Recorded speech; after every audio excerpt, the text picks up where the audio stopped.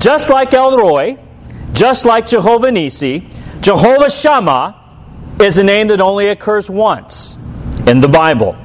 But its description, which we'll get to, is shown throughout the Bible. And so let's look at the name, Jehovah-Shammah. That's how you pronounce it, Shammah. The Lord is there. The Lord is my companion. Boy, and I'm going to need that. And don't you need that? Yeah. Would you like the Lord to be there wherever you are? Yeah. Okay. Well, you're going to like how that means even more than what it appears. But we'll get to that when we get to the passage. But how does this name, because that's the whole point, guys. We don't want to just grow in knowledge or understanding alone.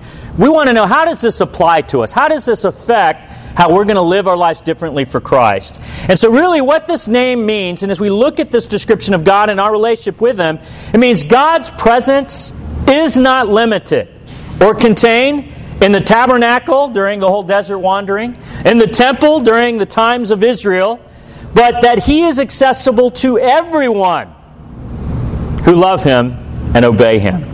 But before we examine that name, I want to look at another passage, as we've been doing, that relates to this characteristic of the Lord being there, the Lord being my companion. And Psalm 46 is an amazing psalm. It carries the central theme of having unconditional trust in God, no matter what should happen. The theme is summarized by this common refrain, God is my refuge.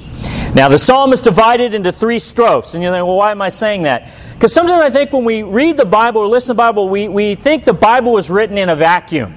And it wasn't. It was written during a particular time, through particular people with a particular worldview or a particular context, and even literary styles from their time were used in writing the Bible. The Bible is a literal thing as well as a spiritual thing. And so the fact that they used poetry, they used the literary style of their time. And so we're going to break up these 3 strophes and see, what does this teach us about the Lord being there, about God being our refuge. So Psalm 46, verse 1 through 3 is the first strophe. God, in the Hebrew here is Elohim, is our refuge and strength, and ever-present help in trouble. Therefore, this is who God is, we will not fear.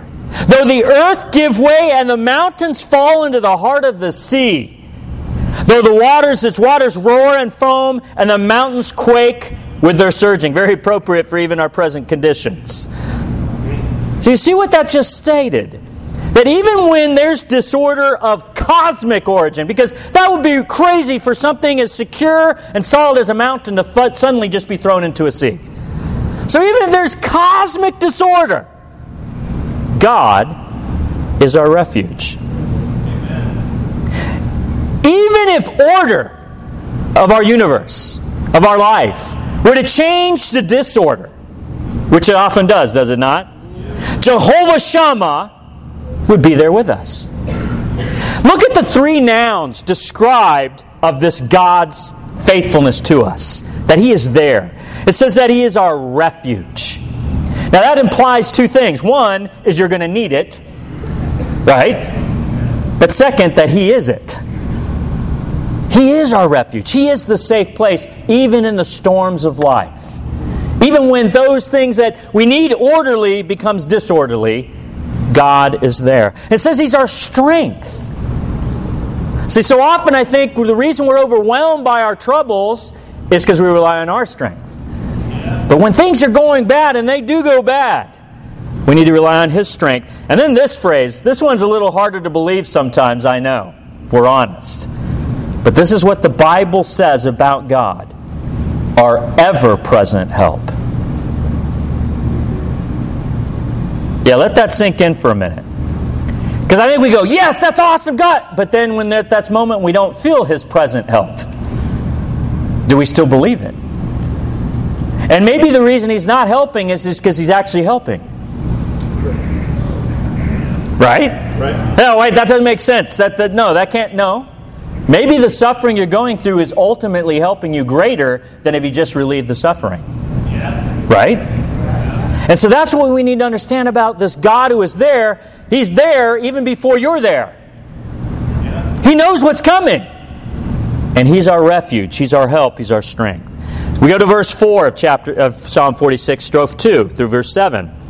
There is a river whose streams make glad the city of God, Elohim. You see the contrast there from the first strophe?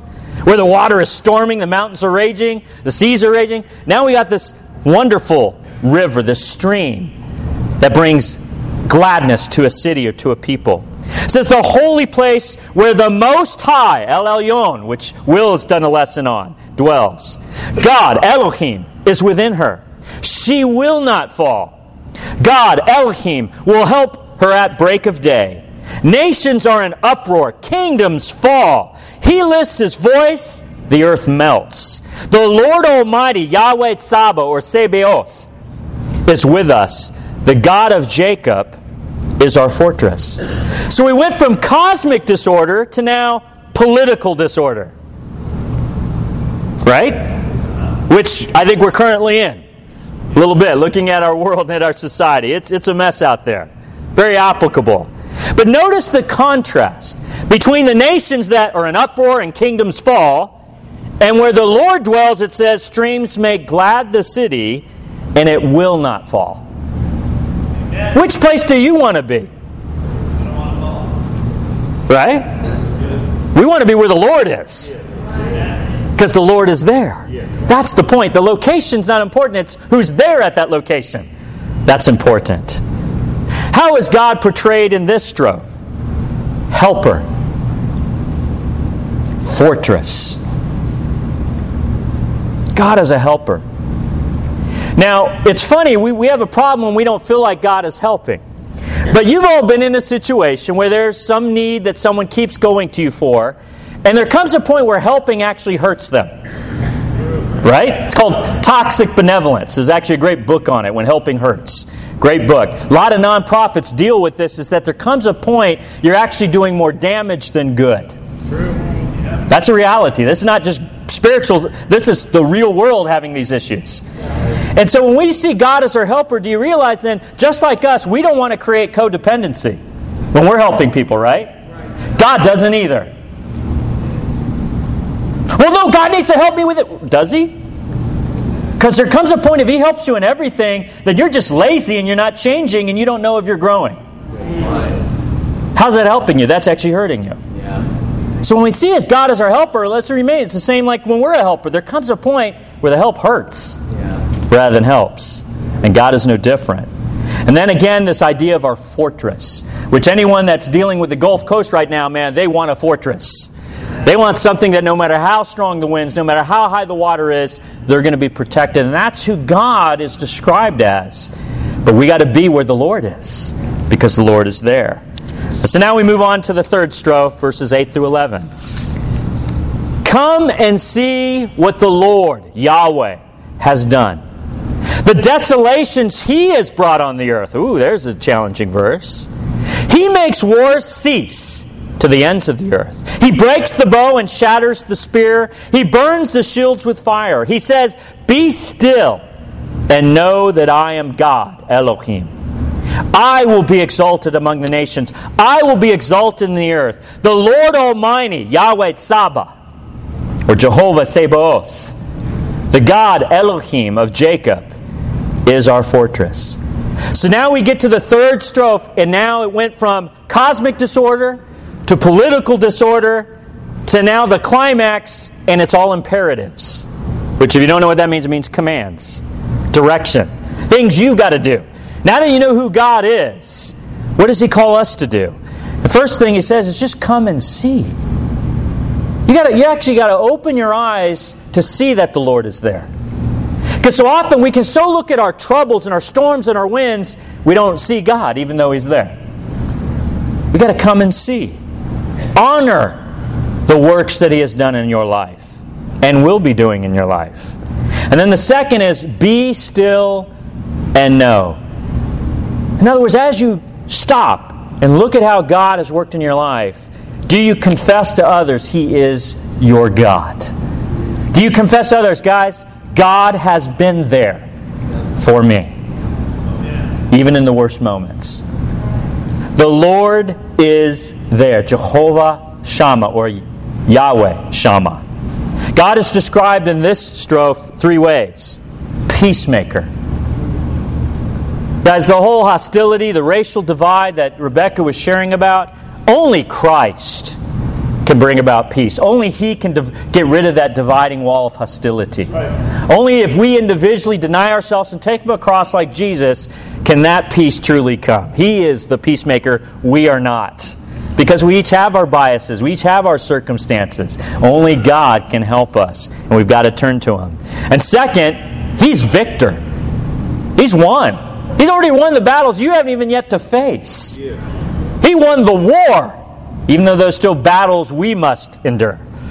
He's the victor. He's the champion. And then again, it closes, our fortress. It's mentioned twice, so that means we got to really pay attention to this attribute of the Lord being there. He's not just there like, hey, hello guys. He's there for a purpose, for a reason. He's there that even when things are terrible, He's there and He's your fortress. Now, many scholars believe this was written, this psalm, during the time of Hezekiah, which is very appropriate because this is when they were miraculously delivered from Assyrians. So, really, when this psalm, if this was written at the time, it makes sense. Like, look what God did. We should have been destroyed by them. But God was our fortress. God is our strength. God is our refuge. However, the psalm is not a promise or guarantee for the people of God that faith gives automatic protection from danger or disaster. In fact, Israel would continue to be unfaithful, not trusting in Jehovah-Shammah. They would eventually be overcome, taken into exile, the temple destroyed, and worst of all, God's presence departed from both Jerusalem and even the temple itself, as revealed by many visions in the book of Ezekiel. To give you a little bit of that understanding, I'm going to show you some clips from the Bible Project on Ezekiel. Let's watch the first one, describing the Lord departing.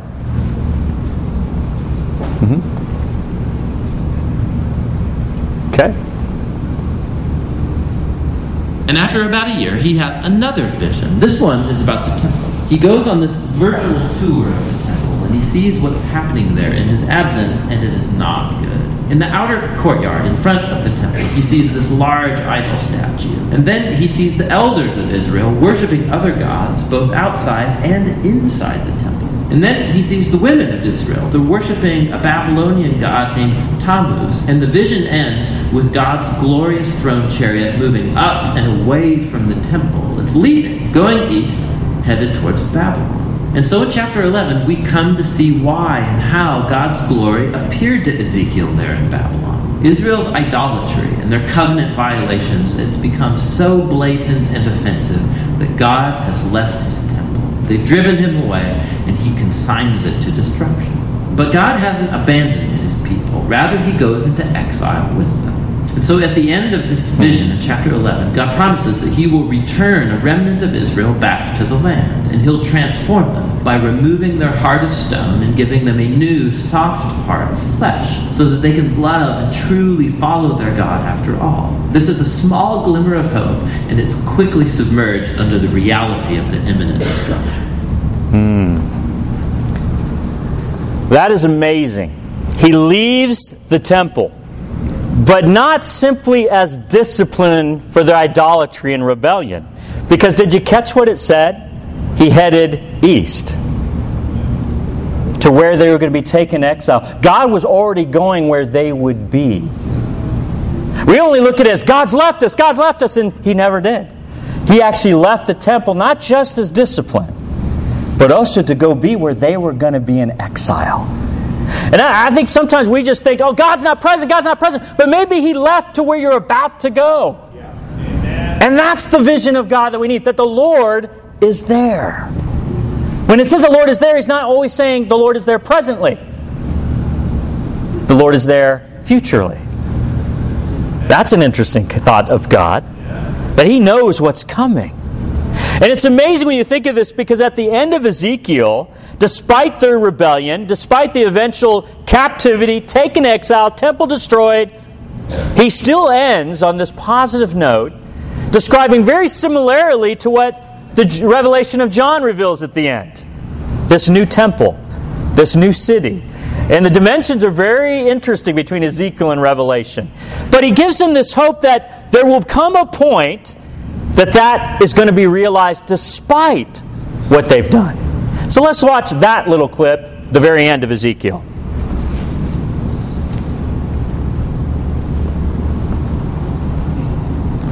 Last section of the book describes how God's presence is going to one day return to His people and His temple to bring cosmic restoration. So Ezekiel first gets this long, elaborate vision of a new temple and a new city. He's given this heavenly tour guide who shows him around the new temple complex, and it's much larger and more majestic than even Solomon's temple. There's a new altar, new priests, a whole new system of worship.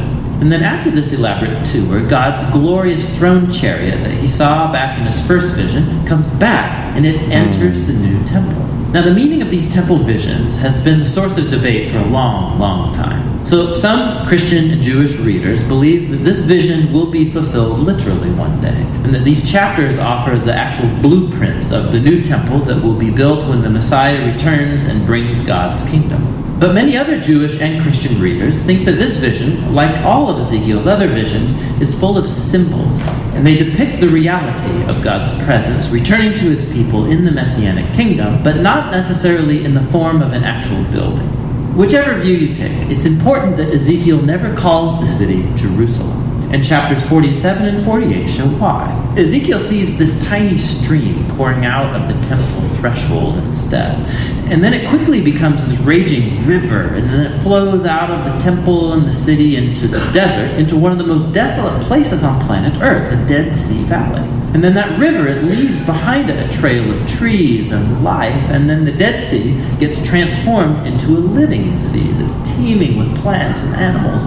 All of this imagery comes from the Garden of Eden in Genesis chapters 1 and 2. And we see just how cosmic Ezekiel's vision really is. God's plan has always been to restore all humanity and all creation back to His life-giving presence. And so the book ends with the name of this garden city.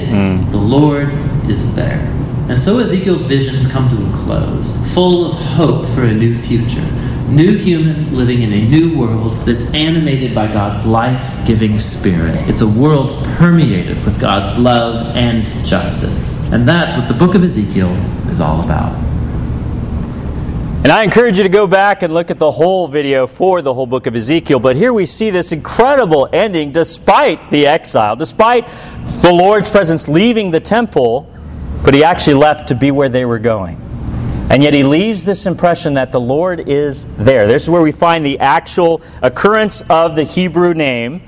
The Lord is there, Jehovah-Shammah. It's Ezekiel 48:35, and it says, "In the name of the city," this future city, "from that time on will be, the Lord is there." Jehovah-Shammah.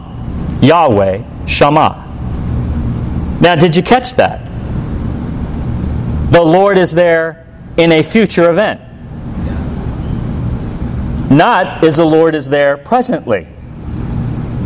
Think of how amazing that is for a minute. And I do understand that technically it's a name more for a city rather than an actual title of God. But because this city is so closely associated with God's presence and His power, it is also equated as a name of God.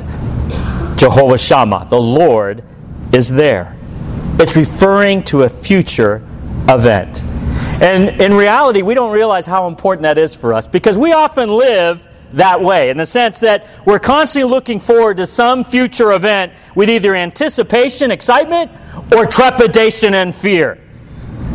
But we can know the Lord is there. But here's some homework for you. How can you know truly, how can we really believe Jehovah-Shammah, Yahweh-Shammah, is going to be there in a future event? By actually looking back in the past and see when the Lord was there. And I'll tell you, you will see it. I've even just looked at my own life, how I came to even this moment right here. How many moments where it seemed darkest for me, the Lord was already going to a future event. I think of when I was 13 and I had a near-death experience. I couldn't even go to school. I was homeschooled. I could barely walk, couldn't eat, was about to die. And the only thing I could do at that time was to read. I remember reading about the apostles and remember going, God, if you'll get me through this, man, I'll do this for you. And yet I was going through suffering, seeing my parents suffer, seeing me in the sick. But the Lord was there because that very injury prevented me from continuing full contact sports of soccer. So I had to take up running. But see, the Lord was there. Little did I know at that same time, it was my junior year of high school, third high school in 3 states, and my family wanted to move again. What? God? But the Lord was there because where He moved me was California, where in my senior year there was another teammate, this girl named Tammy, who was graduating already the year before, but trained with us in the summer. And I think, well, what's the big deal about that? Well, see, the Lord was already there. Little did I know, after finishing that school year, being healthy, I actually was doing very well, set the school record, top 25 in the nation out of high school for 2 miles. Got all these different school offers, but the girl that was there the year before me introduced me to the coach of the school where I eventually would end up. How did that happen? Because the Lord was there.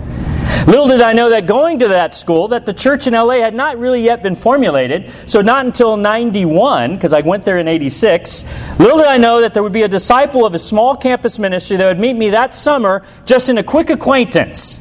Hey, this is Joanne. Hey, Joanne. And that was it.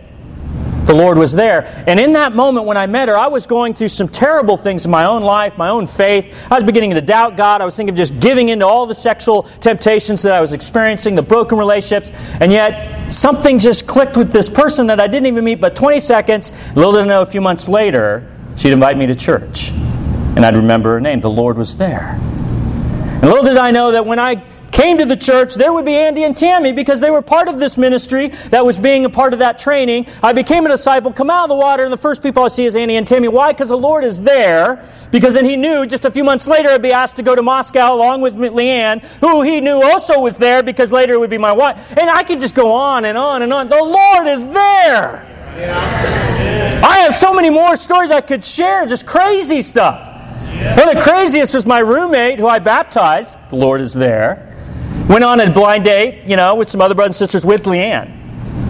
Fell in love with her, like too much, and Leanne was not interested, and he didn't get it. And I remember one day I was tired of hearing it. And I'm like, because he was my roommate, I'm like, bro, you don't know what could happen. I could end up marrying her. The Lord is there. And he actually did call me up when he found out we were dating, like, Derek, do you remember? I'm like, I did say that. So be careful what you say before God, amen? But what I'm trying to say, guys, is the Lord is there. Jehovah-Shammah, it's not just about Him presently. He's already where you're going to be, no matter what the circumstance. How amazing is that? But so often we don't think that way, do we?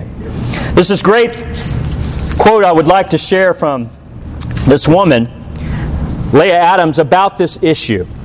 It says, so often you and I live our lives looking ahead to some event, some time in our lives, some potential disaster, some looming date. We may wonder what that date will bring to our lives or how we will survive it. Perhaps it's a doctor's appointment or a court date or your child leaving home or your mate passing away. It could be a new job, a divorce, or moving from a place that you have called home for many years. Whatever this future event is, it causes you to have a knot in the pit of your stomach every time you think about it. Be it real or imagined, this future occurrence causes you huge amounts of stress, angst, and worry. Jehovah-Shammah, the Lord, is there. Our God is already in your tomorrow. He already knows what your future looks like, and He has complete control of it. The Lord is there. You cannot be in your future now, but He can. You can't control the future events of your life, but He can. Jehovah-Shammah will walk with you into whatever tomorrow holds because of His great love for you. God is there in your tomorrow and in my tomorrow. He simply desires that we trust His heart. Wow, I love that quote. Is Jehovah-Shammah really there? You got to answer that. Now, I don't think it's a coincidence, but the name in the New Testament that most closely relates to this name of God that we've looked at in Ezekiel, in many ways is the very fulfillment of God's promise in Ezekiel about a place where His presence will come again. Matthew 1:22. I wonder what this name might be in the New Testament. All this took place to fulfill what the Lord had said through the prophet. The virgin will conceive and give birth to a son, and they will call him Emmanuel, which means God with us. God is there. The Jews unfortunately thought it was going to be a literal new temple and new nation. There was a new temple built. Israel was brought back, but still under the rule of Rome. But God's presence did come into that temple as a human, as a Messiah, not the king they thought of, but the king we needed most, the one who would die for us, so that He could always be there. Jesus is the physical representation in human form of Jehovah-Shammah. And now that He has departed and sent His Spirit into us who are His disciples, who are baptized in His name, and if you need to understand what that means, talk to someone before you leave. We will help you out with that. The Scriptures give us direction. Yeah. But once we have that Spirit, guess what? The Lord is there. Yeah. How cool is that? But He's even there in the future events. He's in our tomorrow. Ephesians 2:19-22, very appropriate with what Rebecca shared earlier. We'll close out. Consequently, you are no longer foreigners and strangers, but fellow citizens with God's people, and also members of His household, built on the foundation of the apostles and prophets, with Christ Jesus Himself as the chief cornerstone. In Him, the whole building is joined together and rises to become a holy temple in the Lord. And in Him, you two are being built together to become a dwelling, a place in which God lives. The Lord is there by His Spirit. The Lord is there. Where? Well, this passage tells us. In a new nation. A nation no longer divided by race, gender, or any other segregation. It's a new nation. The Lord is there. It's in a new household. This isn't just some organization. It isn't just some national entity. It is a family with Him as Father. The Lord is there. And He is in a new temple. A temple not with bricks and mortar, but a temple that is built on the prophets, the apostles, and Christ Jesus as the chief cornerstone. It's the temple now in our hearts. The Lord is there. If we truly appreciate Jehovah-Shammah, if we truly understand that the Lord is there now and in the future, then shouldn't that be visible in our lives? If it is, then when people look at our church, they look at our small group, or at your family or household, or even your individual life in school and work or in your neighborhood, shouldn't they look to each other and say, "Look! Jehovah-Shammah! The Lord is there." Amen.